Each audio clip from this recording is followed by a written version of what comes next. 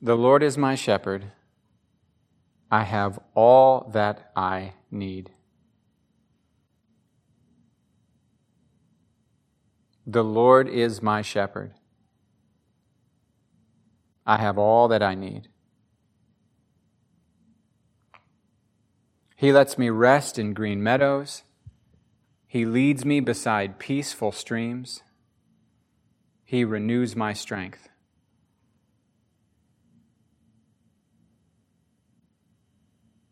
He guides me along right paths, bringing honor to His name. Even when I walk through the darkest valley, I will not be afraid, for You are close beside me. Your rod and Your staff protect and comfort me.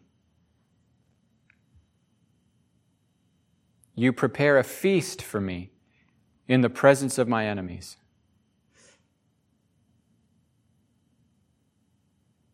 You honor me by anointing my head with oil. My cup overflows with blessings. Surely Your goodness and unfailing love will pursue me all the days of my life, and I will live in the house of the Lord forever. The Lord is my shepherd. I have all that I need. This entire psalm is simply unpacking the Lord is my shepherd. That's the statement, and everything underneath is saying, because the Lord is my shepherd, I have all that I need.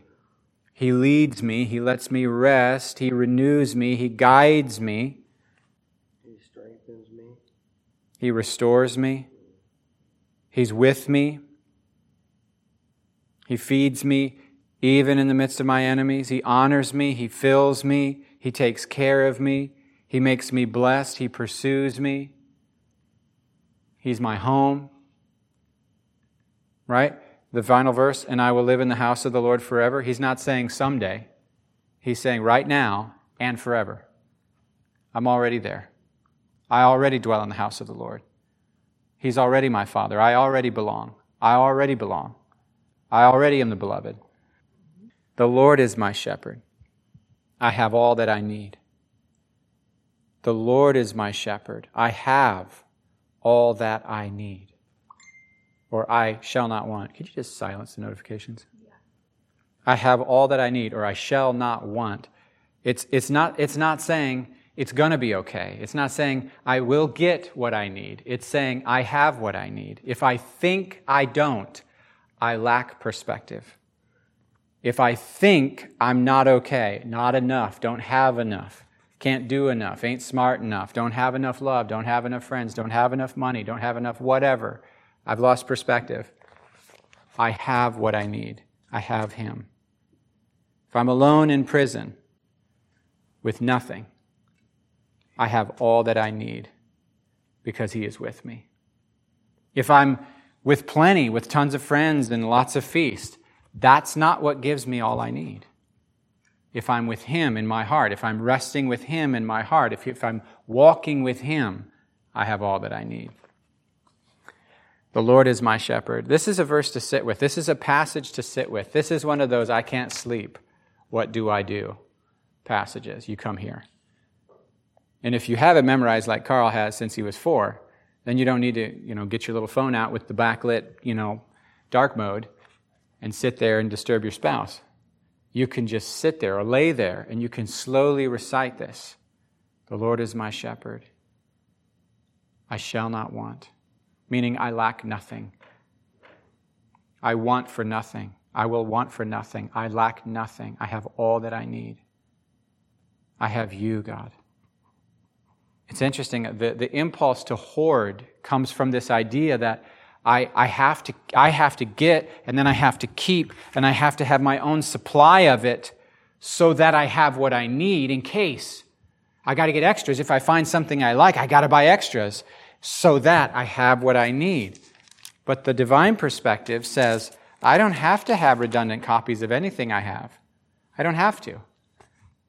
Because the Lord provided this, and if I have need later for something else, the Lord will provide whatever I need next. It doesn't matter if this is what He provides next. It doesn't have to be in my house, in my storage unit, in my whatever. I know that that's like difficult, though, for someone who has hoarding tendencies. There's deeply ingrained patterns that need to be deconstructed and replaced with truth. But He lets me rest in green meadows. Okay, He lets me rest. He lets me rest. He lets me rest. He lets me rest. When I'm not at rest, it's like, okay, come back, sit down with the Good Shepherd and figure out, all right, am I here in this place? Or am I running up ahead of, am I on my own? Am I at my own pace? Am I on my own project? Am I in my own understanding? Because He tends to lead us to rest, even in the work. Jesus was very productive, but He was never in a hurry. Or it seems to me that He was never in a hurry. I'm not saying He walked slow. I don't know His pace of walking. But you know the kind of hurry that comes from worry is different than the kind of deliberate pace that comes from purpose.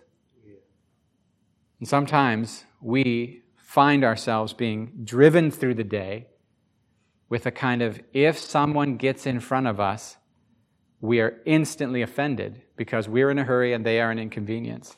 And Jesus was available for the inconvenience and for the interruption because He wasn't being driven, He was being led. Difference, right? He was already okay. He wasn't trying to prove something. This is a weird feeling for some of us who've grown up being trained that we should be driven. Then it's a very weird feeling to find yourself in Christ and have nothing to prove. To have nothing to prove. Nothing to earn, nothing to prove, no lies to live down, no inner critic to satisfy, no inner choir of people whose approval I seek. It's an amazing thing to have a state of rest in our soul, to where we are loved and we're productive and we're available to be led by the Spirit, but we have nothing to prove. We have nothing to prove.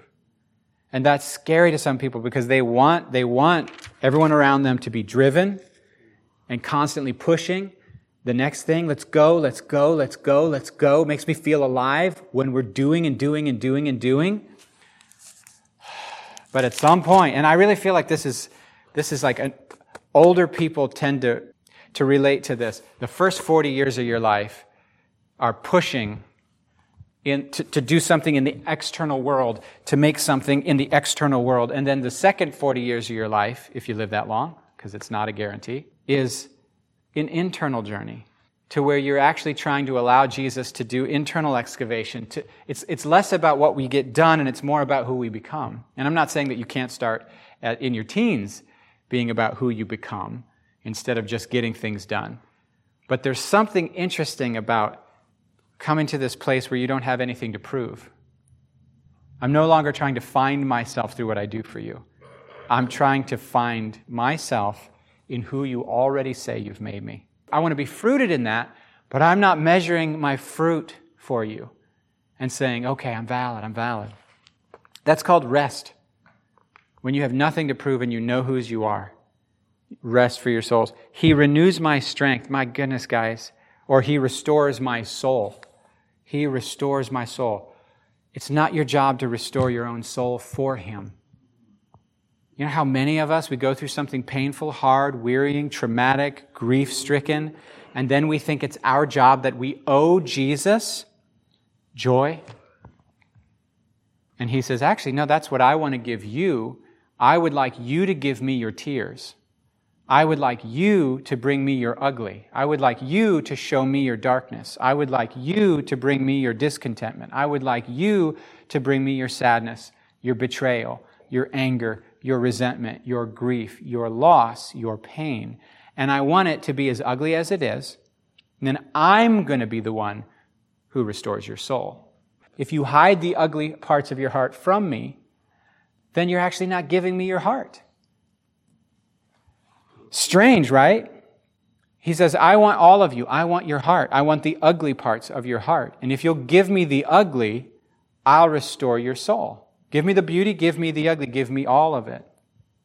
What I've noticed is the Lord is my shepherd is the antidote to alternatives we want to turn to in our pain. In our pain, in our discontentment. I have all that I need. That's this. When we feel we don't have all that we need, and He's not providing it, most of us find strategies to get what we think we need. Alternative strategies. The Bible calls them idols. Solomon, I'm reading through his life right now, and it looked like he was going to do great.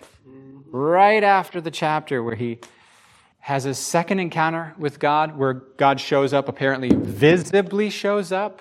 It says the Lord appeared to Solomon a second time. Right soon after that, it says, even though the Lord warned Solomon not to marry foreign women because they would lead his heart astray to worship idols, he just couldn't help himself. And he just went and did it anyway. And then it says that the Lord was very angry with Solomon. He literally built idols, shrines, temples, altars to these foreign gods so that his foreign women could worship according to their traditions and their cultural things that they brought with them, their belief systems, their values. He honored them. He did the modern thing of the multicultural, inclusive, you got to find you. You got to find you. It's you. Nobody can say what's true and what's real for anyone else but themselves. And meaning is, you got to find meaning. You got to find values. You got to, no one has a right to tell anyone else what's true or right or anything. Do I sound like a modern person? And that's the value that Solomon brought to it. He honored his wife's traditions and legacies just like God knew he would. Because we are led in life to adopt the values of the people we are most connected to. Jesus is alive. He is a person. And if we're most connected to Jesus, we will internalize His values and we will protect His feelings. Jesus is more important than other people. He is more important than any other human that there is. And if we're super, super, super tight with Jesus and we have no other gods before us, then we can bring Him our ugly and we can come to this place where we know we have what we need in Him. But if we don't have that kind of relationship with Him, then we're deeply dissatisfied. Or if we're hiding parts of our heart from Him, and we're not letting Him shepherd us and satisfy us and restore us, most of us will find other coping mechanisms, relationships, pursuits, achievements, whatever, to try to make ourselves feel okay. Because I don't know if you've noticed, but humans are not doing okay. Most humans on planet Earth are not doing okay. And almost everyone is trying to turn to something to feel better. People say things like, I just want to be happy, as though that's a small thing. That's a huge ask. Just want to be happy? Dude, almost nobody in human history has been happy. 0.009% of the human population of history has been happy. It's a huge ask. It's a massive spiritual, high-level Jedi Knight. Actually, it's Jesus-level spiritual mastery to be content in God. And people ask, I just want to be happy. It's a massive it requires everything of you to be happy. You have to actually die to almost everything that's keeping you pursuing things you don't need. And not just money, not just greed, the enemy of contentment. Not just greed, comparison. If I had their husband, if I had their wife, if I had their house, if I could do this for the Lord, if I had this prayer life, if I had this understanding, if I had children, if I had a career, if I had fill in the blank, all of it, greed. All of it kills contentment. And He's going, with you, Jesus, you as my shepherd, I have all that I need. And walking with you, you do all these things that every other God I've turned to can never do. So many times in the Scripture, all the gods of the nations are man-made. They don't hear, they don't act, they don't answer. And yet, it's the dominant theme of the story is people going, if we try harder, maybe it'll work. Maybe if we do it this way, it'll work. It's trying to find how to get it to work. And some people even say, try Jesus. If you don't like it, the devil will take you back. And I'm like, don't try Jesus. He's not another strategy for you to get what you want out of your life. You don't try Jesus. You die to yourself once for all, and you live from then on for Jesus alone instead of yourself. But idols is what I'm talking about. We turn to these other things. Some of us turn to idols because we don't want to show Jesus our ouchy parts. Guys, or it can be girls too, looking at porn is a withholding of that part of my heart, my deep desire for sexual satisfaction. I'm gonna go over here. I'm gonna leave Jesus and His will behind. I'm gonna do this thing. I'm gonna hide that from Him, so to speak. We know better than to know. We know He sees. But for that moment, we choose to turn off our understanding and hope He doesn't see. It's an amazing thing when you can bring Jesus into the bedroom and you're actually praying in the midst of lovemaking. Did that go on the podcast? It did. When we hide parts of our life, parts of our heart from Jesus, or think He doesn't satisfy, man, I really, really want us to orient our souls this way. And this passage is a good way to help orient our souls this way. Sit with it, pray it slowly, rest in it, and talk to God on the basis of it. Like, it's an amazing thing. He's not asking you to be happy every day. He's not.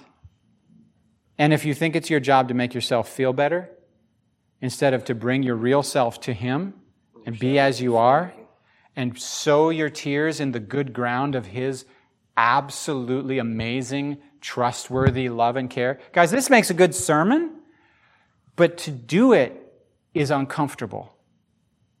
To do it is uncomfortable. I've preached it for years. Living it is harder than preaching it, because I find myself wanting to give Him something better than my grief. I just wish I was over whatever it is on that day. Another thing that we turn to instead of Jesus as our shepherd, in the modern world, man, in the modern world, we turn to this for everything fast. And I don't want to paint with a broad brush by saying the word we, as though everyone in the room is me. I think 300 years from now, people will look back on the internet and cell phones and the rise of whatever's coming next because of this weird fusion of humans with the technology that connects us to be in more places than one at a time, at all times. The spreading thin of our attention so that I don't have to be where I physically am and I can do 9 things at the same time, poorly. Oh, I'm sad? I don't have to feel sad.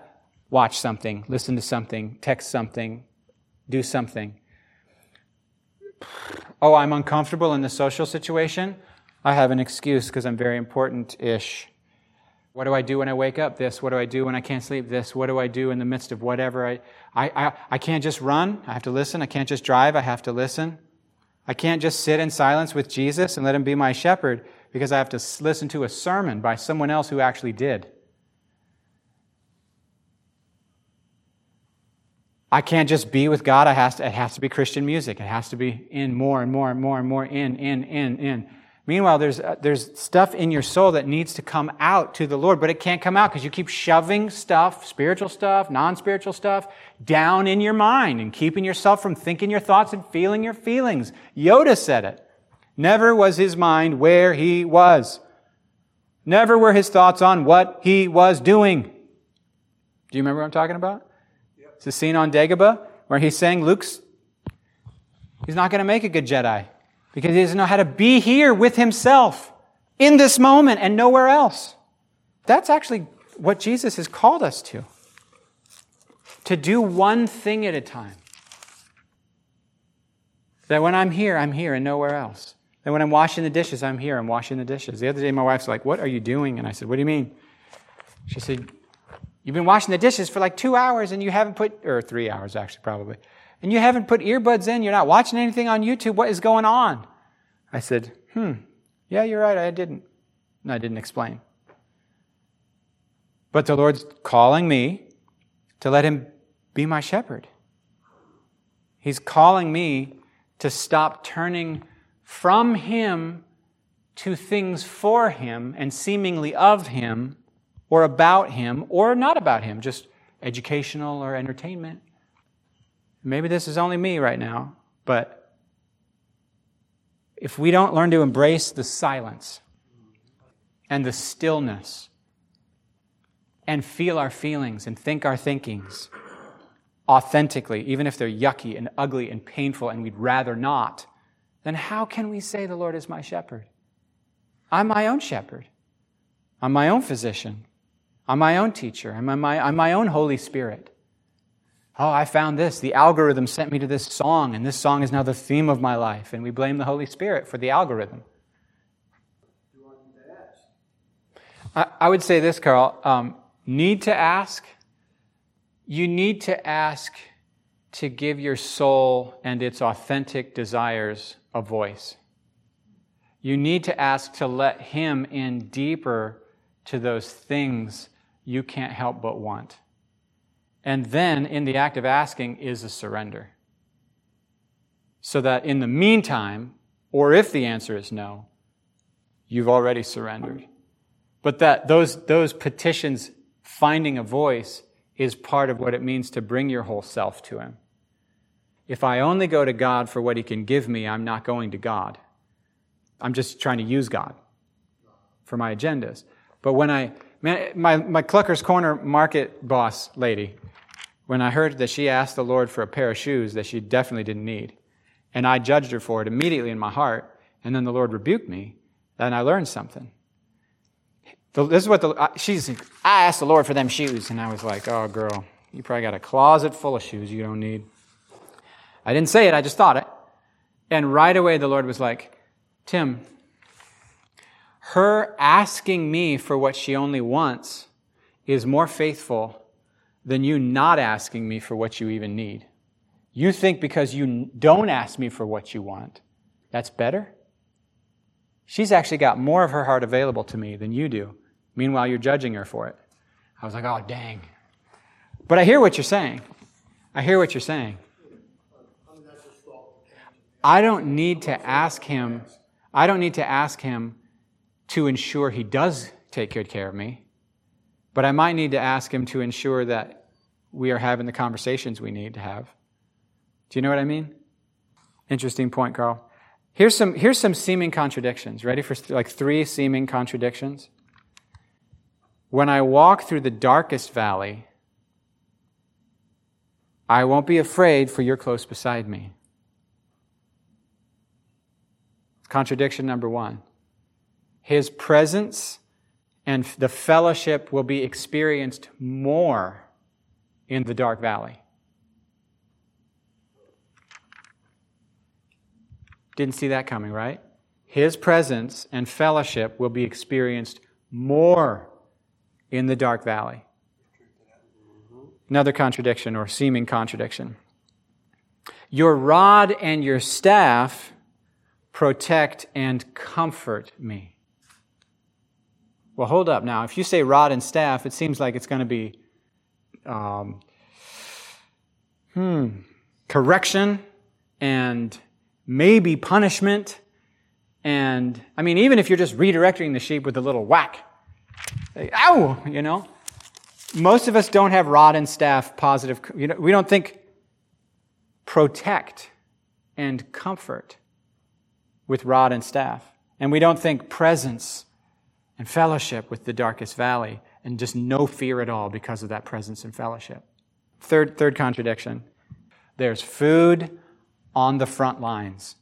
You prepare a feast for me where? I remember a season where I said, Lord, anywhere else, please. Why? Why there? Why there? And He's like, because I want them to see me bless you. I want them to see you vindicated. There's food on the front lines. Do you prepare a banquet, a feast for me? And where is it? It's in the fight. It's in the presence of my enemies. Some of us are like, I cannot enjoy my life until this battle is over. Once this battle season is over, once this struggle is over, once this thing is resolved, then I'll be able to eat, to feast, to relax, to enjoy again. You need to learn to take it in right now. There's food on the front lines. In fact, the best food is on the front lines. Yep. Maybe that's why we feel so starved in our spirits. Just maybe, if we get back to doing what we're supposed to be doing, bringing the kingdom, we'll find the feast for our souls that we've been missing. So those are the three little contrasts or contradictions that I saw in this. Is darkest valley, you are close beside me. I don't need to be afraid. Rod and staff, protect and comfort me. Presence of my enemies, feast. God the Father preparing a feast for me in the middle of the fight. And it's not anywhere else. I remember kind of being introduced to church culture. And we call these meetings where we go to like be more with God and each other than usual. I never figured out why we call them a retreat. Like we should probably call them an advance. Not a retreat. Because they aren't a retreat. Retreat! Flee for your lives! No, that's not what they are. They're an advance. They're us actually getting diligent and hungry and more intense and being more aggressive. It's us going more on offense, to be more intentional about each other and about God and take time to hear, right? They're an advance. I like that. You honor me by anointing my head with oil. Just know it. Like we don't have to say, Lord, please anoint me. Just declare you have anointed me. And just wait and rest till the anointing starts to flow over you. You can do that every single day. You can sit still and sit in this verse until the anointing begins to flow over you. You ain't got to go to a special service, but do if you want. You ain't got to have Joel lay hands on you or whoever lay hands on you, but do if you want. God loves Joel. God loves to bless you through Joel's hands. But you can also just sit right there with the King and let him anoint you right here and now, like wherever you are. He's with you. David prayed this without a conference. He isn't saying, I wish these people could go to this conference and then they'd be anointed and their cup would overflow. No, it's in your walk with the Father. I love revivals, but you know what revivals are? They are not because of the people on the stage or even the prayer warriors who prayed for them. They are because God will come near when we come near. And I got no problem staying at all. If you said to me tomorrow, let's go to such and such revival, I'd be like, okay, let's figure out, I guess, how we're going to do that. Especially if you said the Lord told me to go. No, I don't either, but I'm just saying it's like that's what, Anyone can burn in a movement. God's looking for someone who can burn when there's no one else around but him and them. That's right. Anyone can burn in a movement. And then we fool ourselves into thinking we're on fire. But can we actually sit in silence? And this is the weird thing that's going on with me is I'm doing only one thing at a time, and I'm going very analog, and I thought I'd be bored. When I'm driving the car, I'm not listening to anything. When I'm working with my hands, I'm just working with my hands. Whatever I'm doing, I'm just doing that. I'm not multitasking. I'm just being with God here and now. And it's silly that the way Christians lived for thousands of years, because they didn't have phones and didn't have radio and didn't have TV and didn't have books. Books was rich people. They just had this, their body, their mind, and the Holy Spirit. That's right. And they were lucky that they got to go one day a week and hear someone open a scroll and read to them from God's book.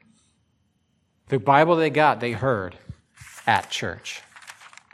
And you would think, oh, those poor people. And I go, I think we're the poor ones.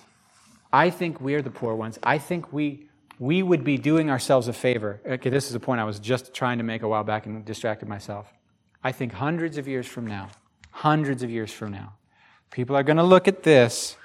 I'm talking about the impact this thing is going to have on civilization and the psychological, emotional, relational, spiritual development of youngins. the capacity for culture creation and influence will be so dramatic and powerful that it will transform society more than the printing press and more than the gas-powered engine. And we'll look at this like the way the Hebrews looked at the fall of man. Last night the internet stopped working, so I spent a few hours with my family. They seem like good people. Oh. You said it right there. That's it. You said it. That's the whole point. And it's not just my family, it's Jesus himself. Yep. And I am for sermons, I am for worship music, I am for all the wonderful content the Lord's graced us with the technology. I'm not even saying this is evil. I'm saying this changes things. And we don't know how to use it yet. We don't know what we're doing yet. We don't understand what this is yet. And this next generation is going to grow up and never know what it's like not to have it. And I'm going, you know what? Man, they're going to need some people to be able to look at who have lives that are so rooted in God. I would say analog lives in a digital world. Handmade people. That's right. In a factory-made world. Handmade people. One-offs. Because originals are priceless and copies are worthless. People whose lives tell you they're a voice, not an echo. I'm not just a reflection of all the crap, even the Christian crap I put in me, but I'm a voice because I've lived with a person deeply and slowly in my silence. I've let him have access to my pain and my sadness and my loss and my addictions and my brokenness. And because of that, I've had so much joy and connection and healing and green pastures and rest for my soul. And I have these testimonies of how he came through for me time and again and raised me from the dead over and over. This is the journey I'm on, guys. It's a weird journey I'm on. I feel like the Lord's calling me into the wilderness. And I go, wilderness, huh? And he goes, no, not the desert. It's not the desert where nothing grows. It's the place where it's quiet enough for you to hear me. I got these chargers in my office. Little charger, the little wall warts. They take the alternating current, 110, 120, somewhere in between there, and they adapt it down to 9 volts DC or 5 volts DC and send it down for your little cell phone charger. You know what I'm talking about? Have you ever put your ear right up next to one of them? Some of them, if the load's too high or if the way the little architecture inside of them is, they get harmonic resonance. Their little tiny parts are moving so fast that they begin to resonate, and they'll emit a high-pitched, even rhythmic noise. Now, I never noticed this before because I've always had music in my room on when I talk to God, when I read, when I type, when I pray, as I'm working in my home office. But since I've started to sit and do only one thing, I can just about not handle the sound of these wireless chargers. And I'm over there, and I look like a crazy person, trying to figure out which one it is and how to get it to stop. And maybe it's my LED light that I have on the. If I have my LED light on white, it makes that noise. And I know if it's more of an orange, if it's in the 3200 Kelvin, oh man, that's making a noise. But then I turn it to red and it goes silent. I go, okay, good, I fixed that. Good, I fixed that. Oh, now I hear it again. High-pitched noise that the teenagers could hear, but I'm old enough, my ears hardly hear it. And I'm over there, and there's a noise in the room that's been there the whole time, and I never noticed before because I've always had noise masking. Imagine, Jesus says in Matthew 10, what is whispered in your ear, proclaim from the roof. You can't hear me whispering with all the noise. Can we let him shepherd our souls? That requires something of us. It's not enough to keep running after doing what we want. It's a weird world we live in when I see Buddhists that look more like Jesus than Christians. It's a weird world. And you go, what are you talking about? I watched 2 videos of a Buddhist the other day, and he looked more like Jesus than most Christians that I've seen in terms of his lifestyle. And it bothered me. And I said, I'm going to take what I just heard him say, and I'm going to be a better Christian. Because what he said was, He's sold out and he has no possessions except for 3 tunics and a little mat. And every day he wakes up and he starts his day by remembering he's going to die. And this day is a huge blessing and a surprise, and he was not owed it. And so he's going to be grateful today. And then he makes his bed because he wants to know. And you go, what do you mean make his bed? He only owns a mat and 3 tunics. One of them is his blanket for going to bed. And the other 2 he wraps up and turns them into his pillow. What do you mean make his bed? He has nothing. Well, he organizes his few items. And he said, we make our bed to train our soul to know that we will not shirk any of our moral responsibilities today. We will not overlook a piece of trash. We will not mistreat another human. We will take our responsibility serious today. And the first thing we're going to do is we're going to lay there before we even wake up, and we're going to give our heart to the reality that I'm going to die soon. Soon I'll be dead. But surprise, surprise, I'm not yet. So I will live today in gratitude. Nothing he said violated the Bible. In fact, I have Bible verses for every point he made, except one thing which I was intrigued by. Then he talked about every day acts of generosity, acts of charity, acts of giving every single day to break greed and to orient my soul to wisdom. Are you hearing this? Guy's a Buddhist. And you're going, everything he said is Bible, everything he said is Jesus, except this. He said, we do this so that we can amass merit. Oh, finally I was like, because I kept waiting to hear where the differences are. Because so much of what he said, I was like, I want that lifestyle. He's living as though he had a rabbi. He's not living as an American who says, I do whatever I want and I have grace and I'm said the sinner's prayer, so I basically live pagan in every way, except sometimes I give money to an offering and then I go back out and I do whatever I want because I got grace. This Buddhist looks way more like a disciple of Jesus than that guy to me. Right. Way more. He's actually giving himself to being formed by a set of beliefs to become something different. But that merit piece, you poor guy. I was like, dude, you need Jesus, man. It's a self-salvation project he's working on. I'm not working on a self-salvation project. I'm allowing Jesus in.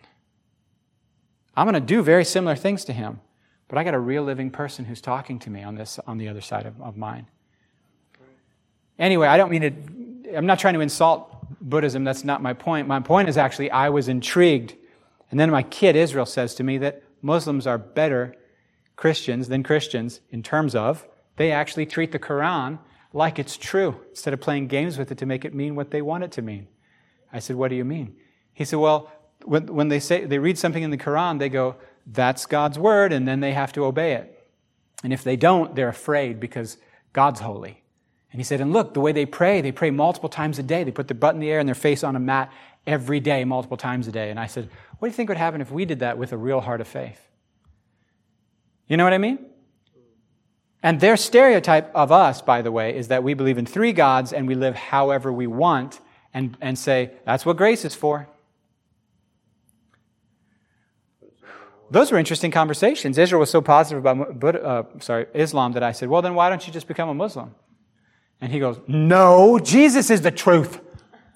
But the point he's trying to make is, there's a lot of Muslims that are devout and they believe what they're doing is right, but they got skin in the game. They've rearranged their life around the thing. I don't know, something about those conversations and several more that I'm not going to unpack for you have led me back to this thing of believing in Jesus, as it's been commonly understood, is not the same as being a disciple of Jesus. No one has to ask, are you a disciple of Jesus? If they can see your life, they'll be able to tell. If you are learning from Jesus, if you have arranged your daily routines and all your priorities around learning from Jesus as the master, you either are or you aren't, right? Like, that's obvious. Say, oh, Tim, are you currently studying Spanish or not?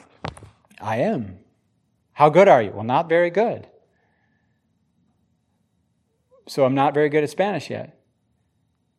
But I am a student.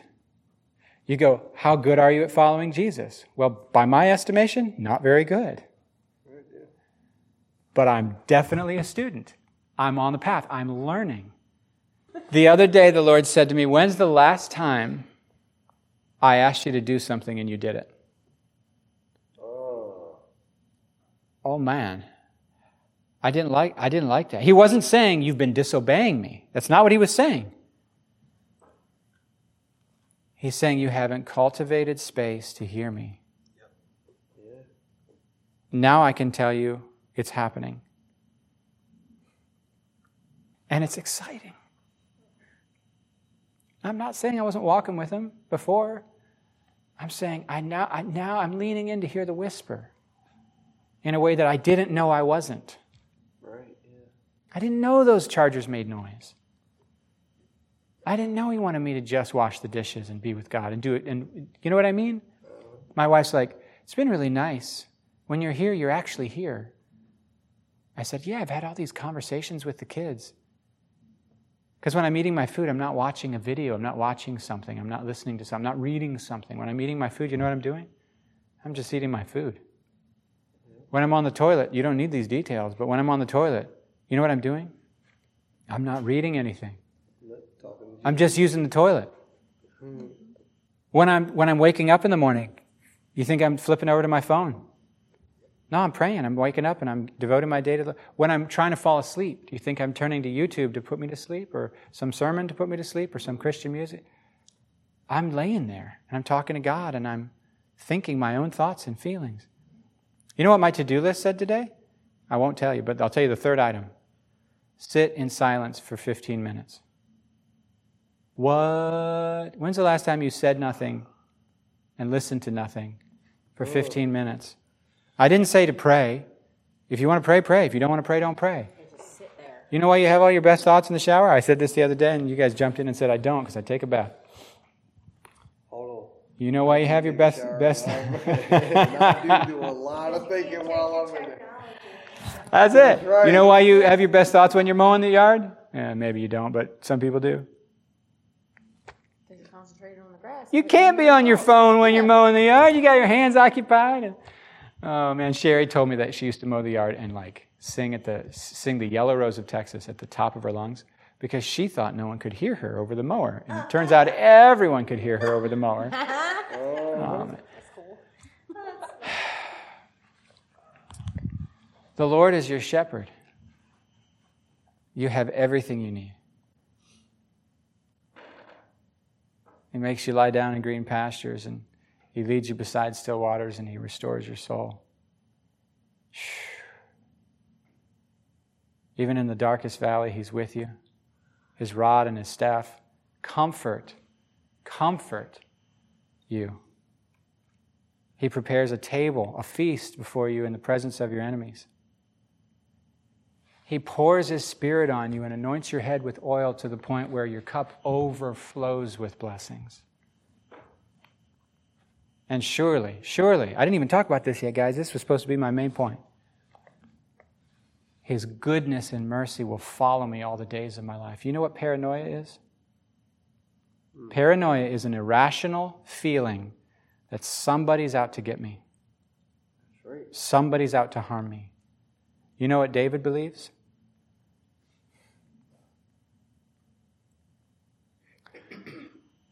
That the maker of heaven and earth, who fills everything and is everywhere, always, and is inescapable, His goodness and mercy, they're working behind the scenes and in the front scenes.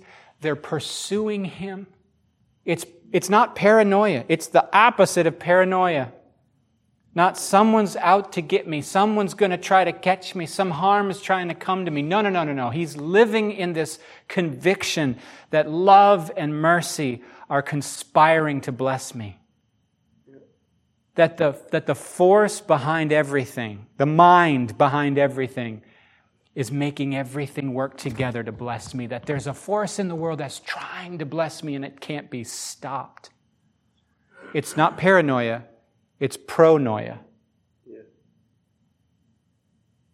The hippies used to call it, they used to say the universe is out to bless me.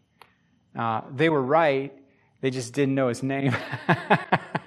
But do you see that? Surely goodness and mercy will follow me. They're chasing me down all the days of my life, and I will dwell. Surely I will dwell in the house of the Lord forever. Bless you guys. Glad to see you tonight. Cultivate some stillness. I'm not saying you need to do what I'm trying to do, but do whatever it is He's calling you to do. Maybe He might be calling you to turn on a sermon. Maybe He might be calling you to turn on a song. In the same season, He's calling me to turn it off. God, we thank you for our opportunity to bring this relationship with Jesus into our day-to-day lives. You haven't called us to be Buddhist monks who sell everything and sit on a weird mat with an orange cloak on. You've called us to live in the world in different vocations. Some of us married, some of us single, some of us teachers, some of us builders, some of us real estate people, some of us working in hospitals. You've called us not to escape the corruption in the world by literally going away, but rather by belonging to you in the world, belonging to you. You want to live Jesus in us, in our real lives. And you want us to follow you and live exactly how, Jesus, you would live if you were me. And you don't want us to just copy what you did, but you actually want to live something fresh and unique as though you are me. Jesus as though He were Stan. Jesus as though He were Danielle, etc., etc. So Holy Spirit, we say our yes. Cultivate all that we just talked about through David's very, very ancient prayer that we still find so incredibly powerful today. We want to open ourselves to you and let you shepherd us and shape us. God, we do ask that you bless this world in which we live. We ask for the new development that's going up in between my house and this church that I drive past, and right now all it is streets and lights. They're just waiting for the homes to be built. Used to be a field. I ask, God, that you'd bless the people who are going to live there. I pray for there to be churches around there. I pray for there to be disciple-making activities there. I pray, God, for health there. I pray, God, for you to break out in Jesus' name. We pray for us to linger in your presence in our daily life and in our together times, that we would give you space in our heart and in our schedule to do what only you can do. We pray that you would continue to whisper, to draw us closer, because you'd whisper on purpose when you could shout. Because you are waiting for us to draw closer. I'm asking, God, that everyone here would hear your voice clearer this week than before. You guys can join me in praying that God will give us 120 for this upper room. Yes. I'm not talking about 120 on Sunday morning. I'm asking the Lord to give me 120 who are in one heart, one spirit. Mm-hmm. Acts chapter 2. People in the upper room. Yeah. It's less about the Sunday morning crowd, guys, and it's more about the prayer meeting. Yes. I'm not even saying that's what I'm asking for. I asked the Lord for 120 on Sunday morning, and he looked at me like, "That's how small your faith is, huh? Why don't you ask me for 120 in the upper room instead?" And I said, "You got it. I'm going to pray that." So please, guys, join me in praying. God, give us 120 in this upper room, that we could be in one heart, one spirit, praying for you to do what we could never do. Yes, Lord. It's your work. It's not based on good singing, good preaching. It's not based on dressing the right way and saying the right words. It's based on you responding to people's hunger the way you do. You responding to people's need. You responding to people's authentic pursuit. Give us 120, God, in this upper room. Hearts that burn for you. Hearts that burn for you. Only you. No idols, God. No idols, God. No idols, God. No idols, God. Search us. Take the coping mechanisms and the idols and the things we built like Solomon through our wrong attachments, where he got himself into wrong relationships, wrong attachments, wrong loves, and then those things led him astray. So Holy Spirit, would you search us? Tear out the idols, the things we're leaning on that are meant It's meant to be your space.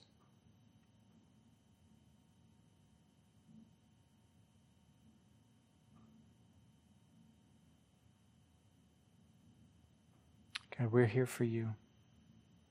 We're here for you. We're here for you.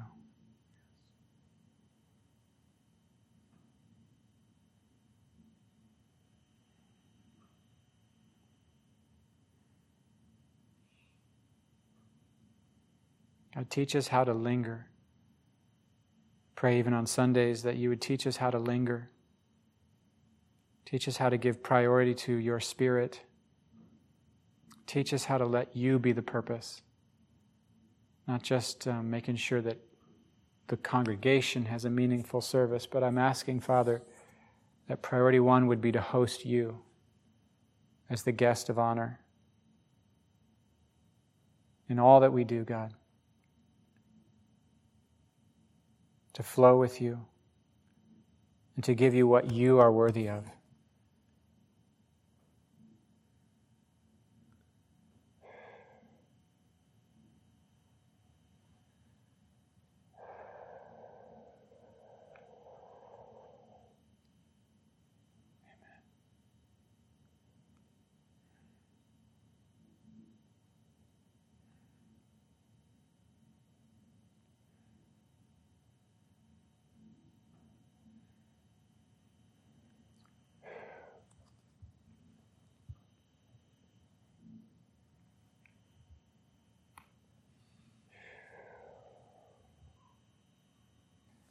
I don't think I'm alone in this thing. I feel like God's, the last several months, been not just me, not just even Gateway.